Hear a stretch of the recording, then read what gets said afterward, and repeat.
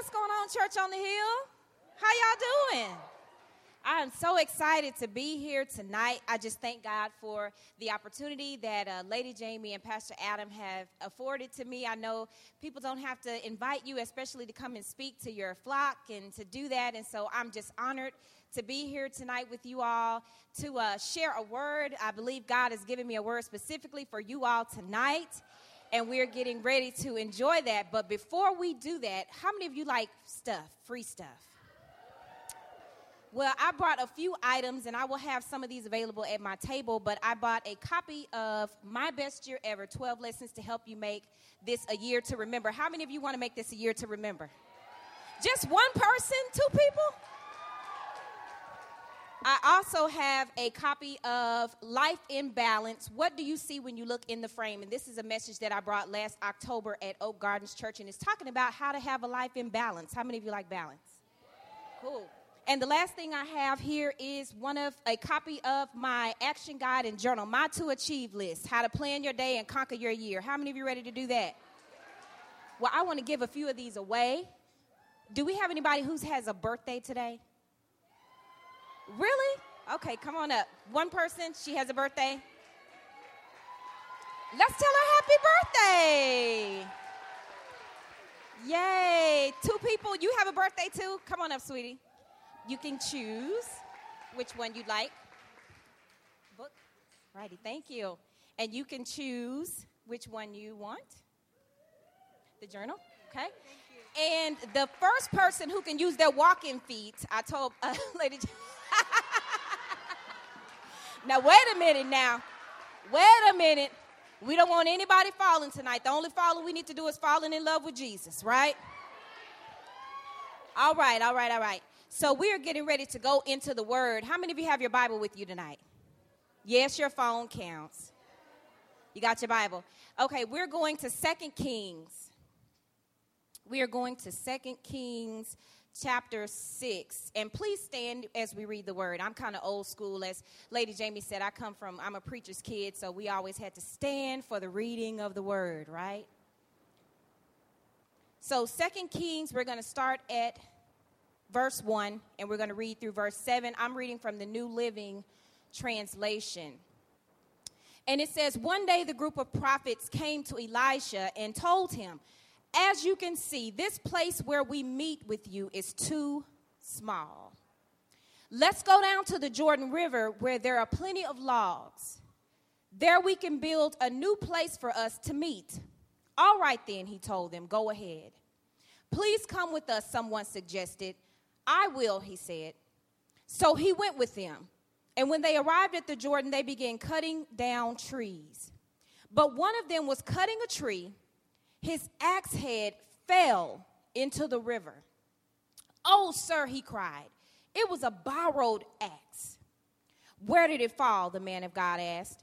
When he showed him the place, Elisha cut a stick and threw it into the water at that spot. Then the axe head floated to the surface.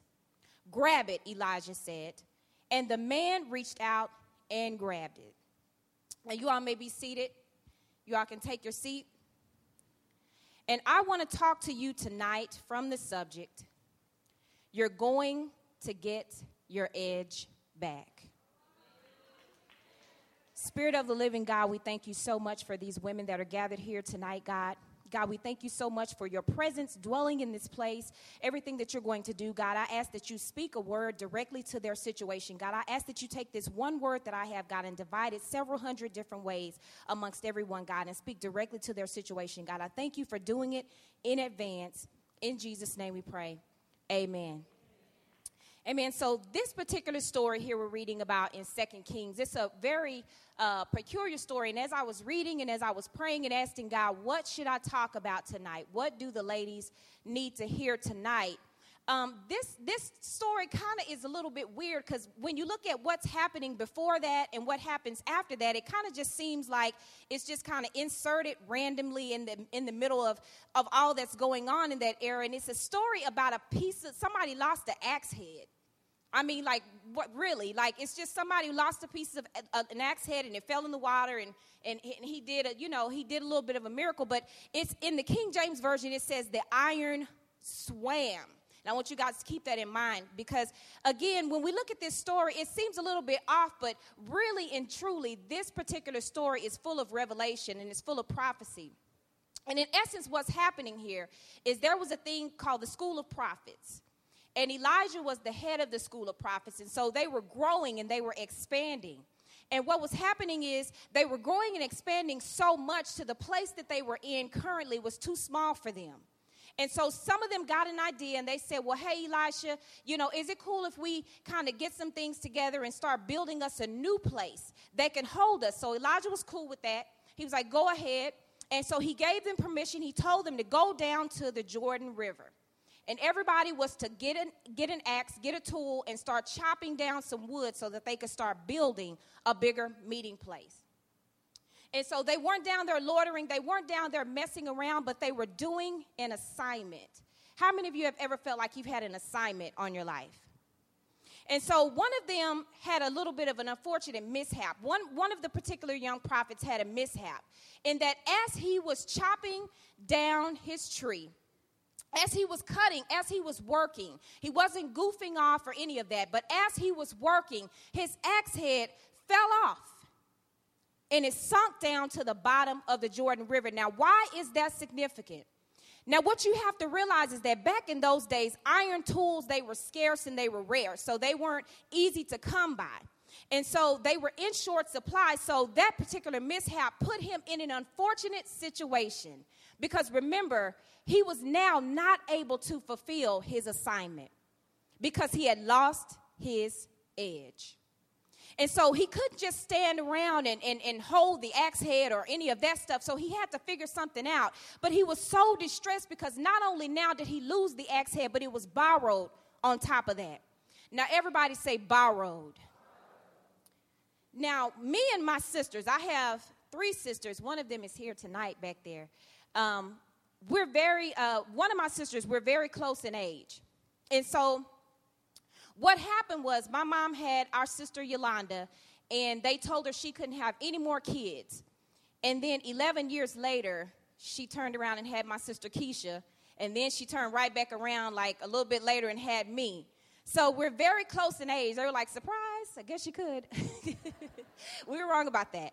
So me and Keisha are very close in age, and people thought all the time when we were growing up that we were twins because my mom would dress us alike and all this stuff. I guess with that new opportunity that she had, she took the opportunity. We were dressed alike all the time, and so people always thought we were twins, and we wore these little matching outfits. And as we grew up during our teenage years, my sister Keisha, because we were similar in size and all of that, she would take the opportunity to go into my closet unbeknownst to me, and borrow my things. Now, question, have you ever let somebody borrow something and the only way you found out that you let them borrow it was when you ran into them out with your outfit on, and you're like, wait a minute, you have a red top like that? Like, you have a red top. She was always so stunned and so surprised, like, what, girl? Yeah, I think, come on out the top. So she could never quite recall where she got the shirt from. But by the time she returned it to me, it was in such bad shape. She had spilled stuff on it. I mean, just all sorts of stuff. So I'm like, well, you know what? Just go ahead and keep the shirt. Don't even worry about trying to give it back, whatever. And I think that was her strategy. I think that's how she got my clothes. Has anybody ever had that experience? But what we have to realize is that when we borrow something, we have to return it. When you borrow something, you have to return it, and you should return it in the same condition that you got it in or better. And so it's important to realize that as we look at this example of the school of prophets, the young prophets, they had an assignment. The place they were in had become too small for them. They were trying to do a good work. Has anybody ever set out to do something, a good thing, and as you're working, and as you're doing that thing, something tragic happens, or something puts a setback in your way where you're like, okay, God, look, I'm trying to do the right thing. What's going on with this? But when we talk about when God gives us something, we have to look at the value of what God has placed in us and loan to us to be stewards over. How many of you know that your gifts and talents are not just for you to get the glory, but God has loaned them to you and placed them inside of you for a specific purpose and to move ministry forward? And we've got to realize that God gives us his spirit as a guide and as a teacher so that we can be effective. God gives us that edge, that cutting edge, so that we can be sharp and we can be effective in what he's called us to do. And everything that we have is by the grace of God. And so when God gives us something, just like in Matthew 25, when it talks about the talents, when God places or makes an investment into you, God is looking for a return on his investment. How many of you believe that? God is looking for a return on his investment. So you have to look at the things that God has put you as a steward over and has loaned to you and let you borrow for your time here on earth. Are you using that, and are you giving God a return on his investment? He's entrusted us with a gift. And so I want you to just think about, what are you doing with what God has given to you? What are you doing with those gifts? And so I want you to say next, lost. Lost. Now, it's important to note that if the young prophet had not been working, he would have never lost the axe in the first place. He would not have even had a need to borrow the axe if he had not been working in the first place. I want to know, do you know that it's possible to be doing the right thing and still encounter trouble? As a matter of fact, when you start doing the right thing, that's when you encounter the most trouble. But I've seen, just kind of walking with God for a little bit, it's in those times that God will let you lose it. God will let you lose it in order to expand your capacity to trust him for more.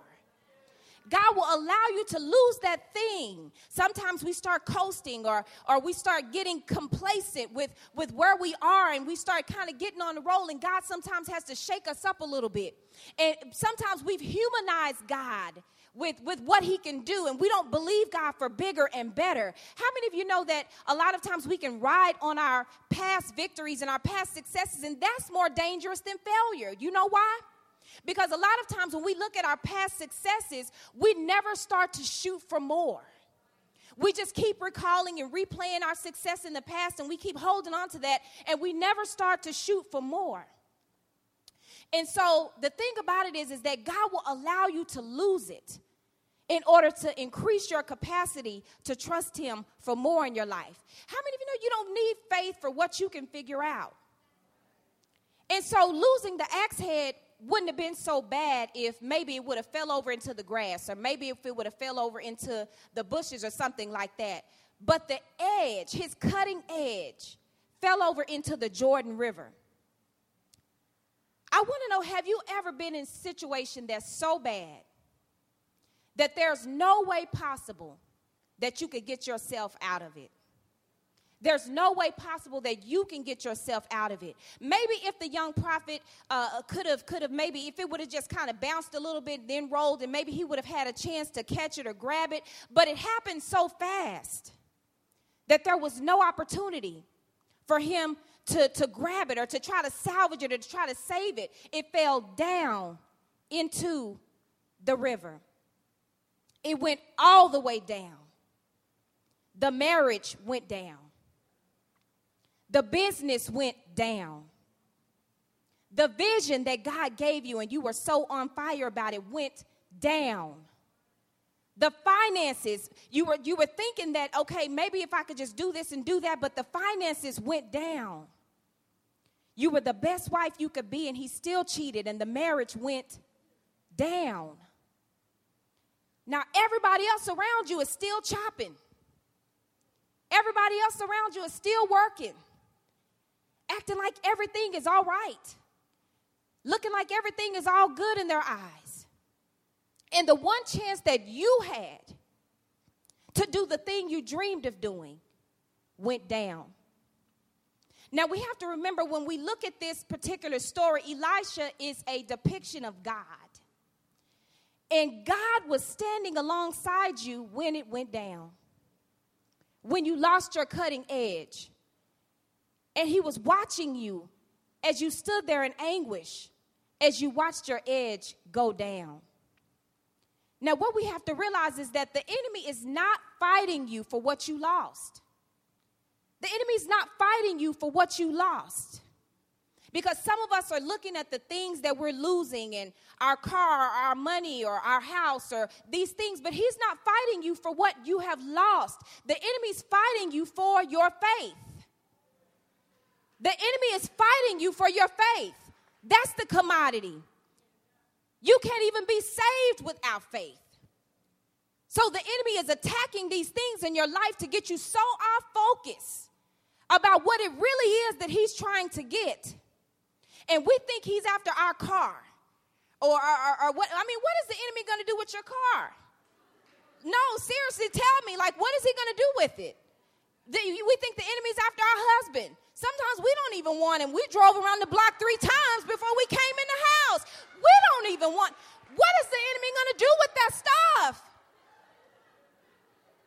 I mean, no, I'm serious. Y'all are laughing, but I'm so serious. I mean, it happens. And we think he's fighting us for our stuff. But the enemy is attacking what we can see to try to steal the thing that we can't see. I want to know, are you focused on what you lost? Because I want to encourage you tonight to know that God doesn't need to use anything that you lost to bless you. God doesn't have to use anything that you lost to bless you. And so we have to realize that our faith is the commodity. And sometimes we get so off focus and we're looking at everything and we're swinging away at life and we're swinging at what's not working. We're not hungry for God like we used to be, and we've lost our edge and we're swinging. And we're just swinging. Our prayer life is weak, if we even have a prayer life anymore. And we're just swinging away. And it's still not working. The anointing is not fresh in our life anymore. But we're just still swinging away. The fire is gone and we're just still swinging away. The dreams that you had and you were so on fire and we're just swinging away. Maybe a hurtful comment that somebody said to you is now turned into a root of bitterness in your heart and you're just swinging away. And nothing seems to be working. And we're relying too much on our old victories. And maybe we've lost our gratitude, or maybe even the things that we looked at as blessings at one point, now we look at them as curses. Maybe those children that you prayed to God for have gotten so far in trouble that you don't even know if you can do it anymore. That husband that you prayed and believed God for now is a point of daily contention for you. And you're swinging away. And it's not working. And when you keep exerting effort but getting no return on what you're doing, a lot of times that's the perfect place for depression to creep in. And then when depression creeps in, it'll tell you, well, what's the sense in going to church? You start to feel like a fraud because it's like, okay, I'm trying to preach faith to people and nothing's working in my life. I'm trying to encourage somebody and I'm discouraged. What can I tell anybody? Look at all the stuff that's going wrong in my life. Now, I want to know, have you ever gotten so caught up in trying to do a good work that you forget to empower yourself? That you forget to empower yourself. I know for me, there have been many times when I've studied to deliver a message and to deliver a word, but I never sought God for a word for myself. I was so busy praying for other people, I forgot to pray for me. I wonder. Now, you see, the sharp axe, if you have a cutting edge, when you swing at the tree and you hit it, a sharp edge is going to plunge into the heart of the tree. But if you have a dull edge and you're not praying and you're not seeking God for yourself, and maybe you're going about your day almost like a robot and everything starts to become robotic and all the activity of your day is just this mundane activity. When you begin to hit that tree with a dull axe, then if you're not careful, you can literally fly off the handle. How many women have been there? You will literally fly off the handle. I know y'all not going to be for real tonight, but I'm just for real. You need the cutting edge. Now, you don't lose your edge overnight. It's not, you have some catastrophic activity in your life or some tragedy and then, your edge is gone. No, it happens over time. You don't lose it all over, at once. And some of us have been dealing with some situations. Some of us have been in some situations for so long that we don't even have the courage to bring it up to God anymore. And we're just like, you know what? Yeah, never mind. And our edge begins to slip away in the mundane activity of life, in the busyness of life. And we're working hard for God, right? We're working hard for God and we're doing these things. And sometimes we just keep doing that and trying to anesthetize the pain with different things, but we never realize that something is missing. And then there comes a time when you look up and you're running on E. You're running on fumes. When was the last time you sharpened your axe? When was the last time you sharpened your axe? I want you to think about that. Because you have to prepare yourself for spiritual warfare. Because if you think that God is going to just give you a vision and say, I want you to go to the nations and I want you to do this and I want you to do that, and you're not going to be met with opposition from the enemy, you think the enemy's just going to let you win the kingdom? No. So you have to make sure you're constantly sharpening your axe and putting on the whole armor of God. Because if you're dull in your spiritual hearing, you will not know how to respond when you're met with opposition. I want to know, are the cares of this world making your axe dull? Are we so caught up in all the stuff that's going on and what's happening and what's not happening that our axe is dull? And instead of taking steps to regain that, sometimes we get tempted to just give it up altogether. But I want you to know, this is the good thing about it, is that God already has a plan to recover everything that you've lost before you even lose it. How many of you believe that? And his recovery plan is tailored just for your situation. I know some of us feel like our situation is so unique and so far out there that God has never seen or heard of it, and it's just all this stuff. We do. We feel like that. Like when we're going through something and the enemy will isolate you and he will have you thinking that what you're going through, God is just somewhere caught off guard, I guess. Like, what? She's going through that? Like, really? What's happening? But God's recovery plan is tailored just for your situation. And I feel led to say this to somebody. I don't know who it's for, but it is not too late to get it back.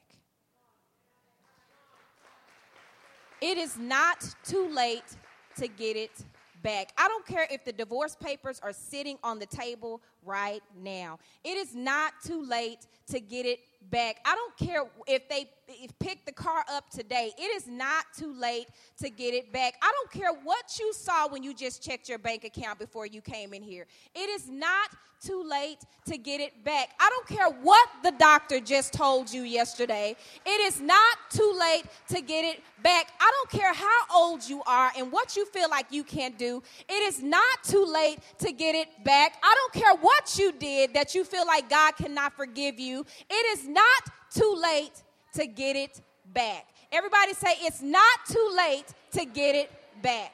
It's not too late to get it back. Somebody ought to just believe that tonight.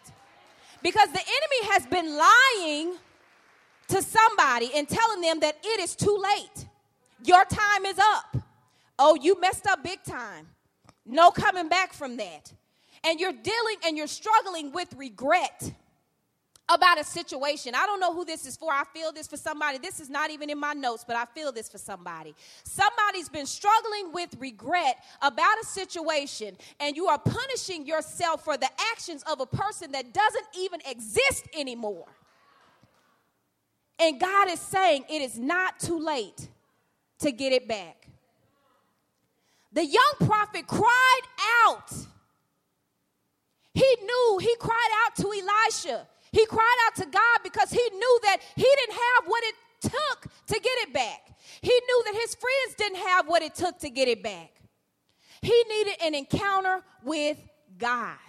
Some of us are looking for entertainment, but you need an encounter with God. Some of us are trying to look for it in all these other things, but you need an encounter with God. Everybody say found. Now, this particular story, it gives us a basic action plan when we realize that we've lost our cutting edge. A lot of us are swinging hard at life, but our effectiveness is gone. Working hard, we're showing up, but we're not effective. The anointing is gone. And so the first step to getting your edge back is realizing that you don't have the power to get it back on your own. That's the importance. When we talk about this story that looks like it's just very random, that was the importance of him crying out, is that he realized that I messed up. Like, I don't know what to do. I mean, what is he going to do? What is he really going to do to try to get it back? He knew that he had no clue of what to do. The first thing he did was he cried out to Elisha. And he realized it was beyond his ability to restore what he lost. And his only hope was in the power of God to do something supernatural. I said supernatural. Because a lot of us are looking at our natural situation and we're trying to rationalize it. Remember, I told you sometimes we try to humanize God and we try to put him in the realm of what we can understand as far as how he's going to do it. Kind of like Martha did when Lazarus had died. You know, she's like, oh, God, if you'd have been here, he wouldn't have died. Do you think Jesus didn't know Lazarus had been dead for like 4 days already? Like when they told Jesus initially that Lazarus had died, he stayed where he was 2 more days before he did. So he already knew this. And so Martha tried to humanize Jesus. And a lot of times we do that. We're like, well, God, if it would have went this way, or if my dad would have been in my life, well, who's to say it would have been better? Or if I would just have a relationship, or if I could just get more money or whatever. But a lot of times we cannot look for things. Again, we can't look for these things, but we need a supernatural encounter. Some of us have some situations going on right now that money can't even fix. Money is not the thing that you need to fix them. You need a supernatural encounter. Even if you got to go to God 50 times a day. I don't care how many times you got to go to God. Go, because God understands and he knows what you are struggling with. He knows what you're struggling with, and it's God's pleasure to give you strength. It is God's pleasure to give you strength. Some of us feel like we're bothering God, or we're ashamed to go before God because we're looking at some of these situations. We brought it on ourselves. Some of the stuff we're struggling with, we brought it on ourselves. But God wants to give you your edge back. He wants to give it to you, but it requires that you stop trying to be at some place and trying to fix it before you go to him. Have you ever been in a situation where it's like you try to fix it up before you actually take it to God? Like, let me just fix it up just a little bit, then I'll take it to God. Okay. Just 2 people are being honest. But you've got to be honest. And you've got to admit that you've lost it. And the only way that you can get it back is through his power. Do you know when you ask him, he will give it to you? Why wouldn't he? Why wouldn't he? You think God wants you to be stuck in mediocrity or stuck in misery? No. God wants you to prosper even as your soul prospers. And the real power comes when we talk about God's plan for our life. The real power comes is when you realize that your edge is really not gone. It's actually back where you left it. Remember, we were reading in 2 Kings chapter 6, and Elijah came up, and when he hollered out, he's like, Elijah, And Elijah, he was cool about it. He didn't make a big deal, any of that. He just said, where did you lose it? Where did you lose it? He didn't belittle him. He didn't say anything. You know, he didn't tell him, how could you be so careless? How could you do this? How could you do that? How do you lose somebody else's axe? I mean, what? He didn't do any of that. But he just said, take me back to where you lost it at.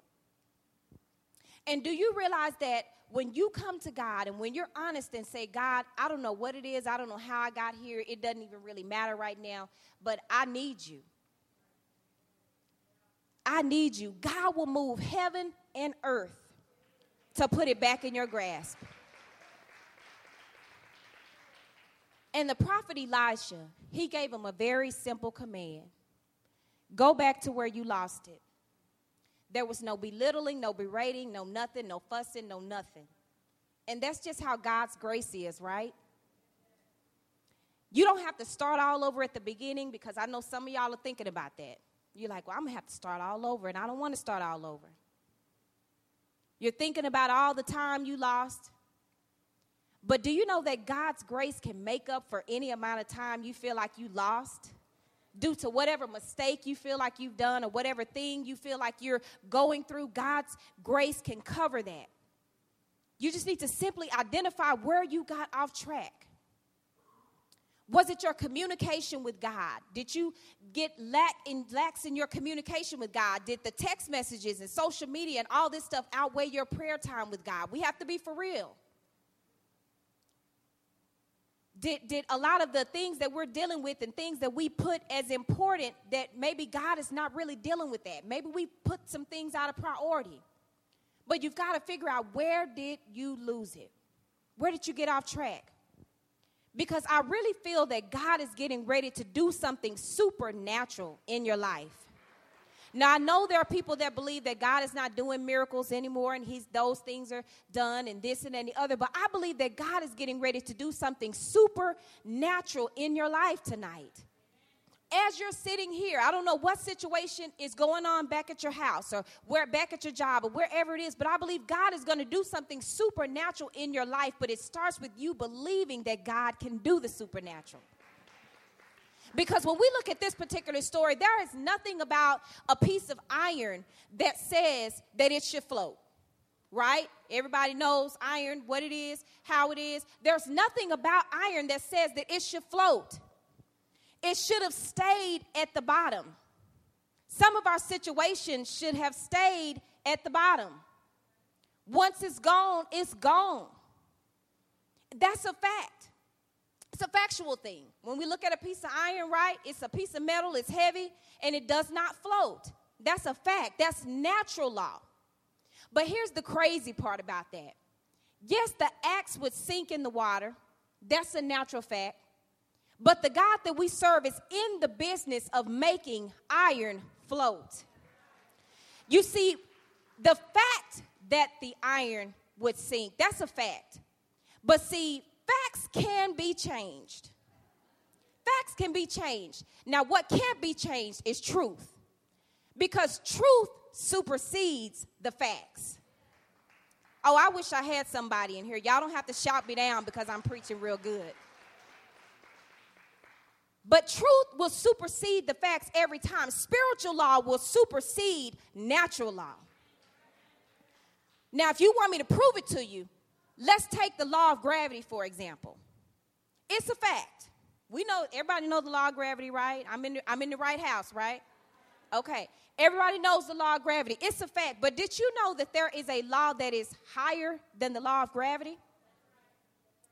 If you're in the aviation industry, people refer to it as the law of lift. So what happens is, for example, if you take an airplane and you build the wings just right and you make the engine powerful enough and you put everything in place, you can make an airplane fly. Now, does gravity cease to be a fact? No. But the law of lift simply supersedes the law of gravity. So, in the same way that cancer diagnosis and that debilitating illness is a fact in your life right now, those facts can be superseded by the truth in Isaiah 53:5, where it says, by his stripes I am healed. Just like your financial situation is a fact right now, you know you checked your account before you checked the account. Just like that's a fact for you right now, the truth in Philippians 4:19 says, my God shall supply all my needs according to his riches and glory. I wish I had somebody that gets excited about that. Because the truth cannot be changed. And what's more, if you apply the truth, that's the key, you got to apply it. Now, you can sit here because the devil knows scripture too. He can read you, he can quote you more scripture than any of us. But you can't just know it and quote it, but you got to apply it to your situation. And when you begin to apply it to your situation, you will be able to overcome poverty every time. You begin to overcome sickness every time. You begin to overcome depression every time. You begin to overcome tragedy every time. Whatever it is, that situation cannot hold you because we serve the one who has overcome it all. And so you've got to apply the truth to your facts today. I know it looks real bad. I know it looks like your edge is never coming back because you can't figure it out. God, how are you going to fix this? Like, how are you going to do this? But God is going to make that thing float in your life that doesn't even have floating capability. Everything about your situation says it should stay at the bottom. But God is going to cause you to get it back again. God is going to cause you to get it back again. Now, again, when I was looking at this scripture, what was interesting to me is when you read it in the King James Version, it says that the iron did swim. Now, I was trying to picture that in my mind, and I pictured like a little Nemo type looking thing kind of doing this. But I don't think that's really what it meant. My imagination just gets. But in the original language, that word swim means suf. It's T-S-U-W-P-H. It's a Hebrew word. And it means suf. And check this out, y'all. This is a tripped out thing about this.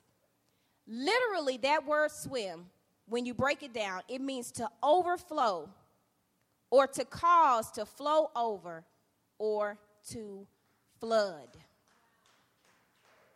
To cause to overflow. I don't know if somebody caught that. I think Lady Jamie caught that.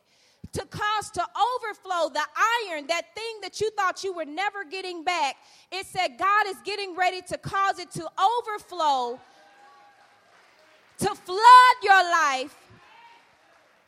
That deficit that you thought you were working with, God is saying, I'm going to give you more than you even require for that thing.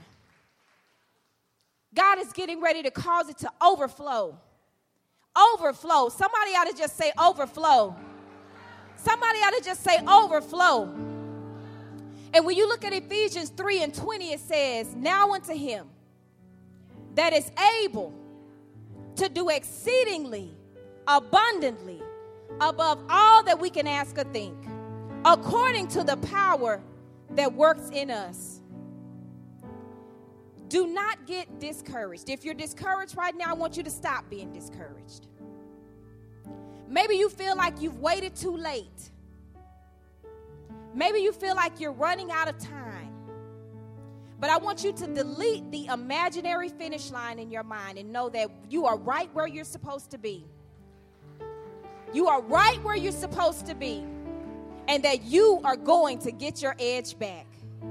God is getting ready to sharpen you. God is getting ready to raise you up. God is getting ready to restore what was lost. God is getting ready to do a new thing in your life. I don't know if I have anybody here that wants God to do a new thing.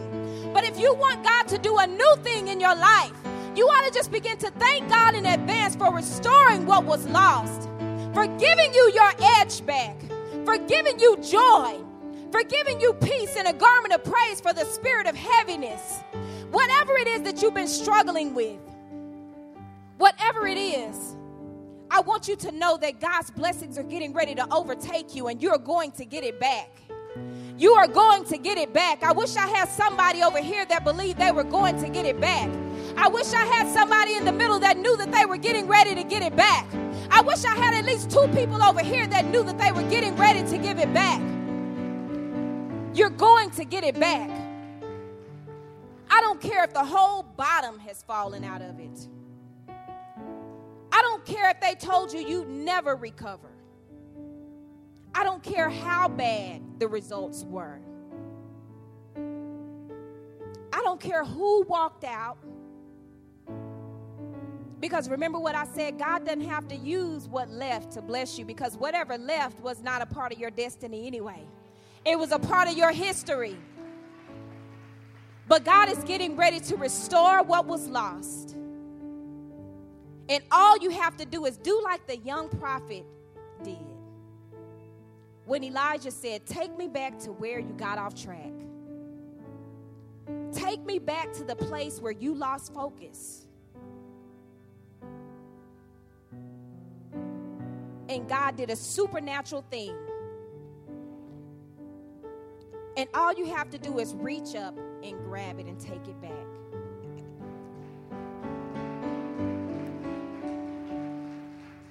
If this message is for you and you feel like you're at a place to where you keep like you're swinging at that thing and it's not working, and you feel your axe head getting loose, maybe you feel you're not all the way there, but you feel like it's getting a little loose. Because sometimes we, wait till we have a blowout. Instead of kind of taking the car in for maintenance when we see the tires kind of getting slick, maybe taking it in then. No, we wait and we kind of try to ride on grace and mercy, right? And then we end up having a blowout. But if you feel like you're at a place to where you feel your axe head, your cutting edge is loosening, and you want someone to pray with you, just stand where you are. You don't even have to come down. God knows your situation, and he can come to you right where you are. But I want you to know that you are going to get it back. And whatever the enemy has been telling you, whatever the enemy has been feeding you, whatever lies he has been giving to you, I want you to learn the word. I want you to get in your word. I want you to find that scripture that applies to your situation. If you're needing a healing, don't look at financial scriptures. I want you to find some healing scriptures that speak directly to your situation. Or if you're in a financial situation, look at what God is saying about your finances. But look at the promises of God. There are over 8,000 promises in God's word just for you. The Bible is not a book of stories that you just admire and they're interesting to you, but it's God's love letter directly to you, ladies. And I want you to get in that word. And I want you to start applying the truth to your facts. I want you to start applying the truth to your facts. Because some of the things that we've been struggling with, God is saying you don't have to struggle with that. 1 Peter 5:7, cast all your cares on me because I care for you. I wonder how much of the weight and the burden you're carrying is not yours to carry in the first place. But if you want your edge back, I just want you to slip your hands up. I just want you to slip your hands up and be honest. Sometimes our pride can cause us from receiving God's full blessings and receiving God's best because we just won't be honest and say, you know what? I messed that one up. I did. But you are not too far gone to where God cannot recover your edge. God, we need a supernatural presence. God, you know each and every situation. I don't know, but you know. You know what they're struggling with. You know what keeps them condemned. You know what lies the enemy has been telling them. But God, I want you to make yourself real to them in this moment tonight. Let them know that they are not too far gone. Let them know that there is nothing that they can say or do to turn you off from them. Make yourself real to them, God. And show them that you love them with an undying love. That your love for them gets stronger and stronger. God, we thank you so much. Because we are ready to receive, God. We are ready, God. for what you have for us, God. And we know that we cannot do that, God. We cannot reap in tears. God, we've got to reap in joy. And God, I'm asking you to give them their joy back. I'm asking you to give them their joy back, that fire that they once had for you, God. They've been worn down by the cares of life. Renew their spirit, God. Renew their spirit, God, where they've been hurt. God, where their heart has been broken, where they've been disappointed, where they've been betrayed, God. I'm asking that you bind up the brokenhearted on tonight, God. And God, we thank you. God, we thank you. Come on, somebody ought to just begin to thank him tonight. God, we thank you because you're doing it right now. God, we thank you so much for doing it right now. I wish I just had some women that would just cry out to God. I wish I just had some women that would cry out to God. We need you, God. And we thank you. And we thank you, God. Come on and give God a praise in this place. Come on and give God a praise in this house.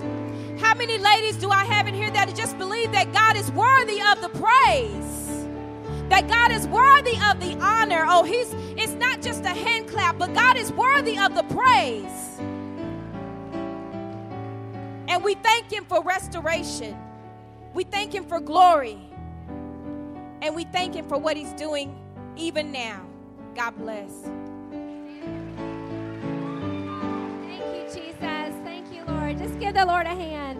Thank you, Rachel. We appreciate that. I want everybody to stand, and I'm going to get Rachel to pray one more prayer.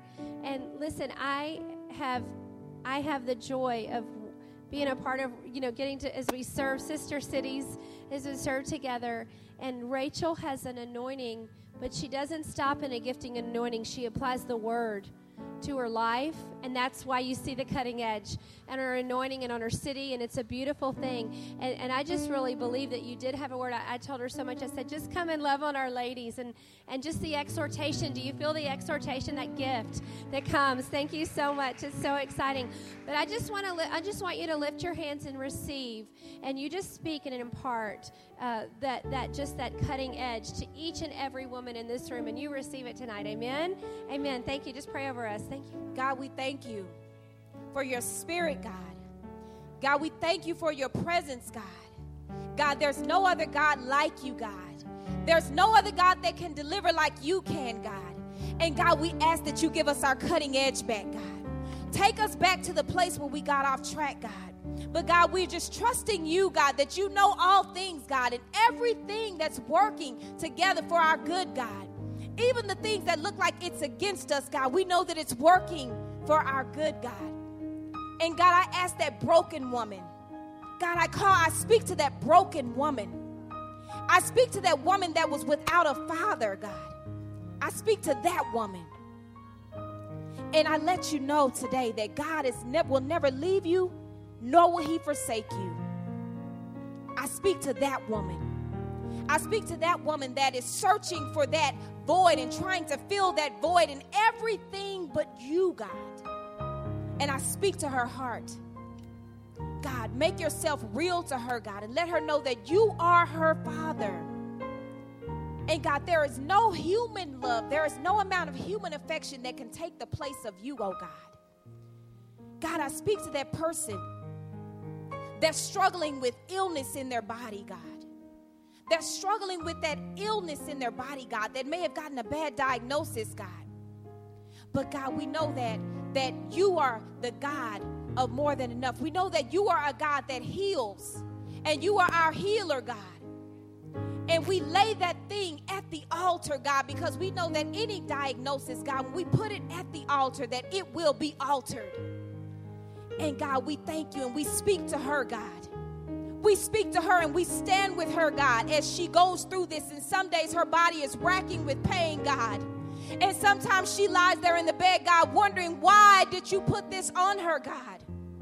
But God, we speak to her spirit, God, and we call it forth right now, God. We call back her cutting edge. Because we know that this too shall pass, God. We know that this too shall pass, God.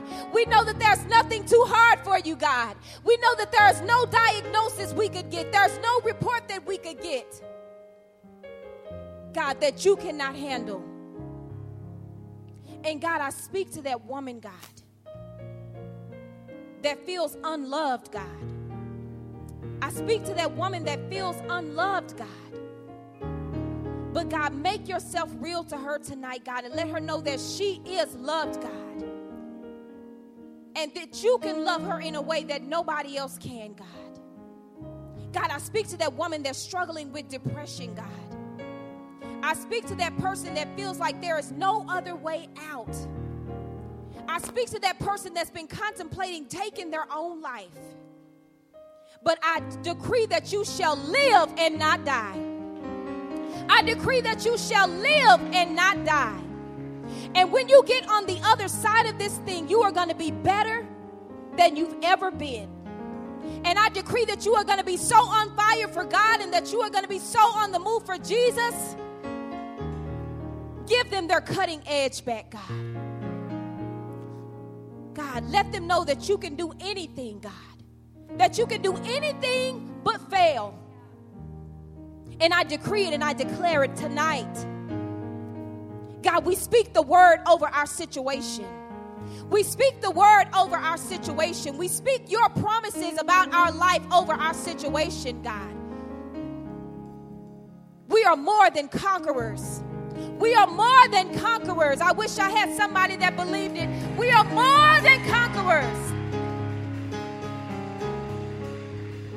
And now we walk in it. We walk in it. We walk in boldness. We walk in the fullness of joy that you have given to us. We walk in your glory, God. We walk in your acceptance, God. We walk in your grace, oh God. God, we are no longer condemned. We are no longer condemned. God, you took care of all of that when you went to the cross. But God, we walk in your love. We receive your love on tonight. We receive your grace, God. We receive your mercy, God. And we thank you because you didn't give us what we deserve, God, but you gave us grace and mercy. And we don't take it for granted, oh God.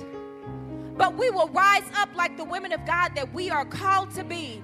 And we will rise up in the kingdom of God, suffereth violence, and the violence take it by force. And we are taking back, just like the young prophet did.